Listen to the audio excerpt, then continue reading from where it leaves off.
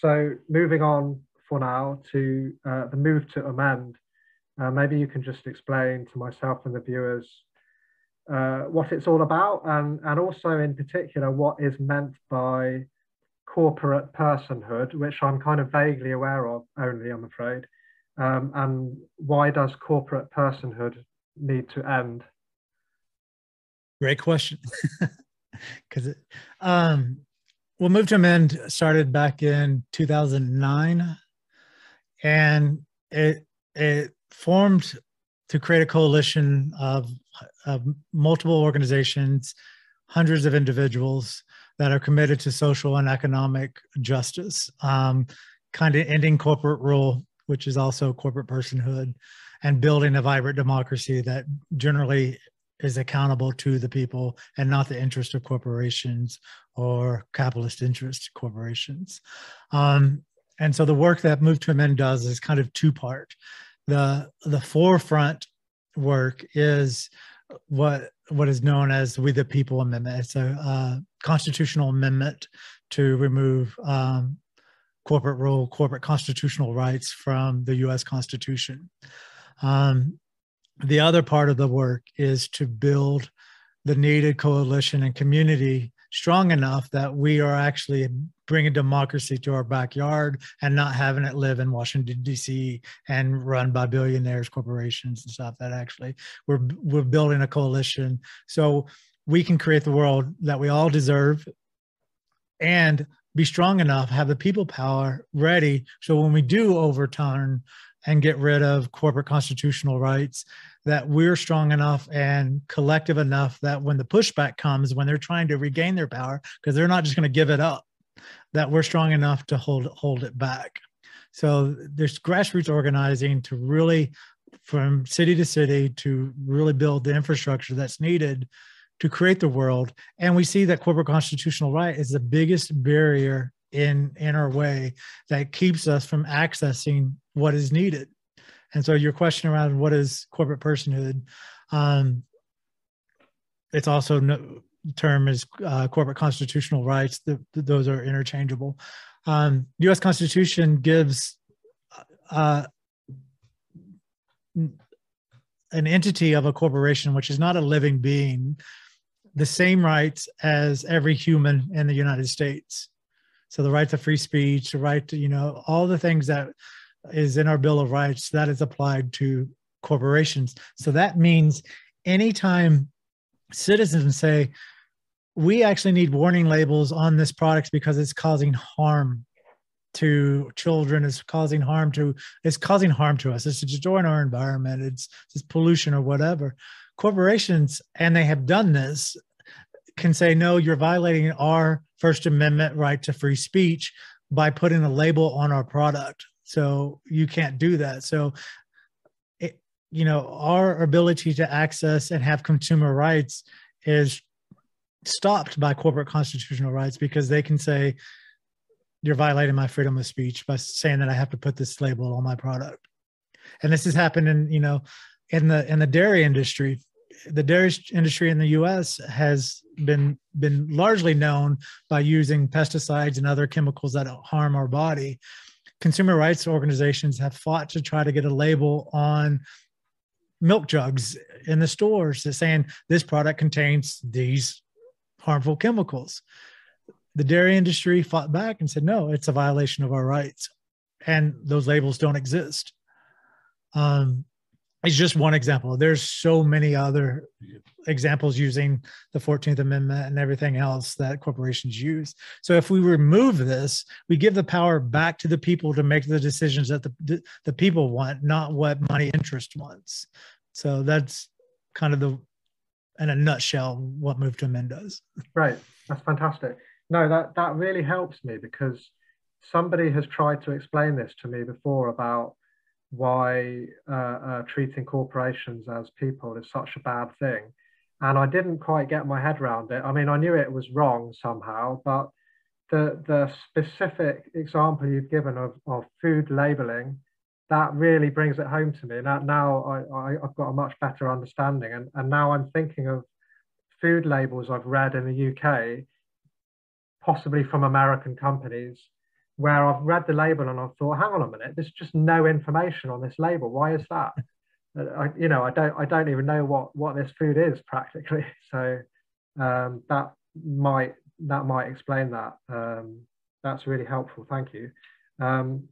So in your activist work in general, do you often find yourself working with reformists, social democrats, what have you, and how do you negotiate the tension between the reform of capitalism and the abolition or presenting of alternatives to capitalism in your day-to-day work? Is it something that you struggle with at all, or is it just with which people you can be more radical and with which people you can be less radical, and when you have to build bridges and when you have to when you have to talk about dismantling hierarchy completely, and when you have to be a bit more, make a bit more of a compromise or whatever. Is that something that's a constant sort of practice for you, or how do you negotiate that? Yeah, I think it's important to, the old phrase, know your audience. I think it's really important. Yeah. And I think it's important, not because it gives you a leg up or anything, silly like that, but it's important to know what conversation you're going to have. And it's not coming from a place of, oh, I have to get them to think the way that I think or believe everything that I believe, but coming from a place of knowing that change needs to happen. It needs to happen fast, but it also needs to happen from a place where there's complete buy-in of the people making this change. So knowing the audience, knowing who you're speaking to helps frame that conversation. And sometimes you don't get it right. Some people that that are more radical, and when I start talking about stuff, I'm like, I can see their face kind of go, and I'm like, okay, I gotta find this common ground. But it's not in a way that maybe when I was younger, and maybe it's because I've done this for so long. When I was younger, I think I might have catered more to making them comfortable more than making me staying true to what I see is needed.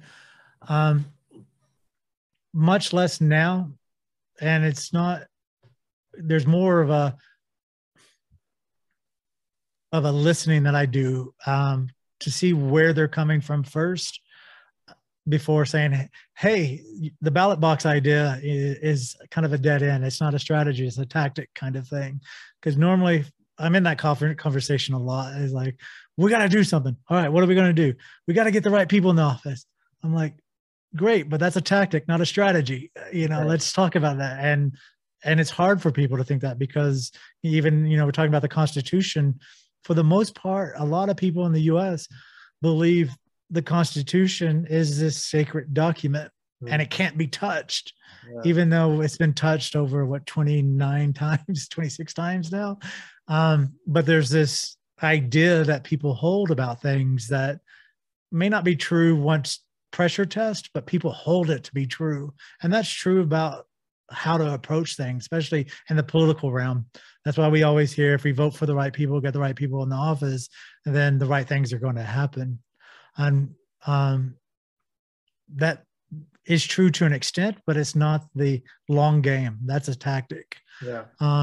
So just seeing where people are, hearing where they're coming from, and understanding that for the most part, may have been where they are now, 5, 3, 10 years ago. I think that there's just an element of that just makes the conversations way better, and more fruitful, because it's not trying to get us all at the same place. It's trying to get us all pointing in the general direction. Right. And then that creativity comes from that. Yeah, sure. No, I totally agree with you. That's a great response. Yeah. And maybe kind of linked to that question is, I don't know if you've got any views on using capitalist platforms like YouTube to undermine capitalism. I mean, I'm hoping to do that myself, or trying to go in that direction. And obviously, you've got a YouTube channel with a radical guide, and I know you've launched on some other channels. I haven't really investigated those. I don't know if they're more open source or whether they're similar to YouTube or what. But I am slightly, for myself, slightly worried, I guess, that one day I might achieve like thousands and thousands of followers and then just post a couple of videos that YouTube doesn't like, and then suddenly I'm gone. So I don't know if you have any thoughts on this kind of stuff. So I think the question is, how can we function and as anti-capitalist in a capitalist world and Well, using the platforms, or yeah, take it how you want. You could answer that yeah. specific question, yeah, or if not, just any thoughts in general on how to negotiate the capitalist landscape. Like, like, should we diversify? Should we be on lots of platforms just in case one of them gets taken down? Or Yeah, I speaking from a radical guy's viewpoint, um, I'm all for all the platforms, get it on all platforms, not because I'm afraid one's going to get taken down, right, but knowing that our voice is not on all the platforms. right, I mean, right, like you mentioned that Radical Guy just now has a Roku channel and a Fire TV channel. Um, and one of the main motivators for me to do that is, or two motivators. One, kind of selfish, is like, can I do that? Can I learn how to do that? Is that even possible? And the other one is looking at those channels and looking at what information is on those channels, or on those platforms, not channels, but on the platforms. They're all hardcore right-leaning oh content. really, And I'm like, where's our voice in this? right, right, So I was like, I'm gonna figure out how to do this. I'm gonna put it on there. It may or may not be successful. I don't care.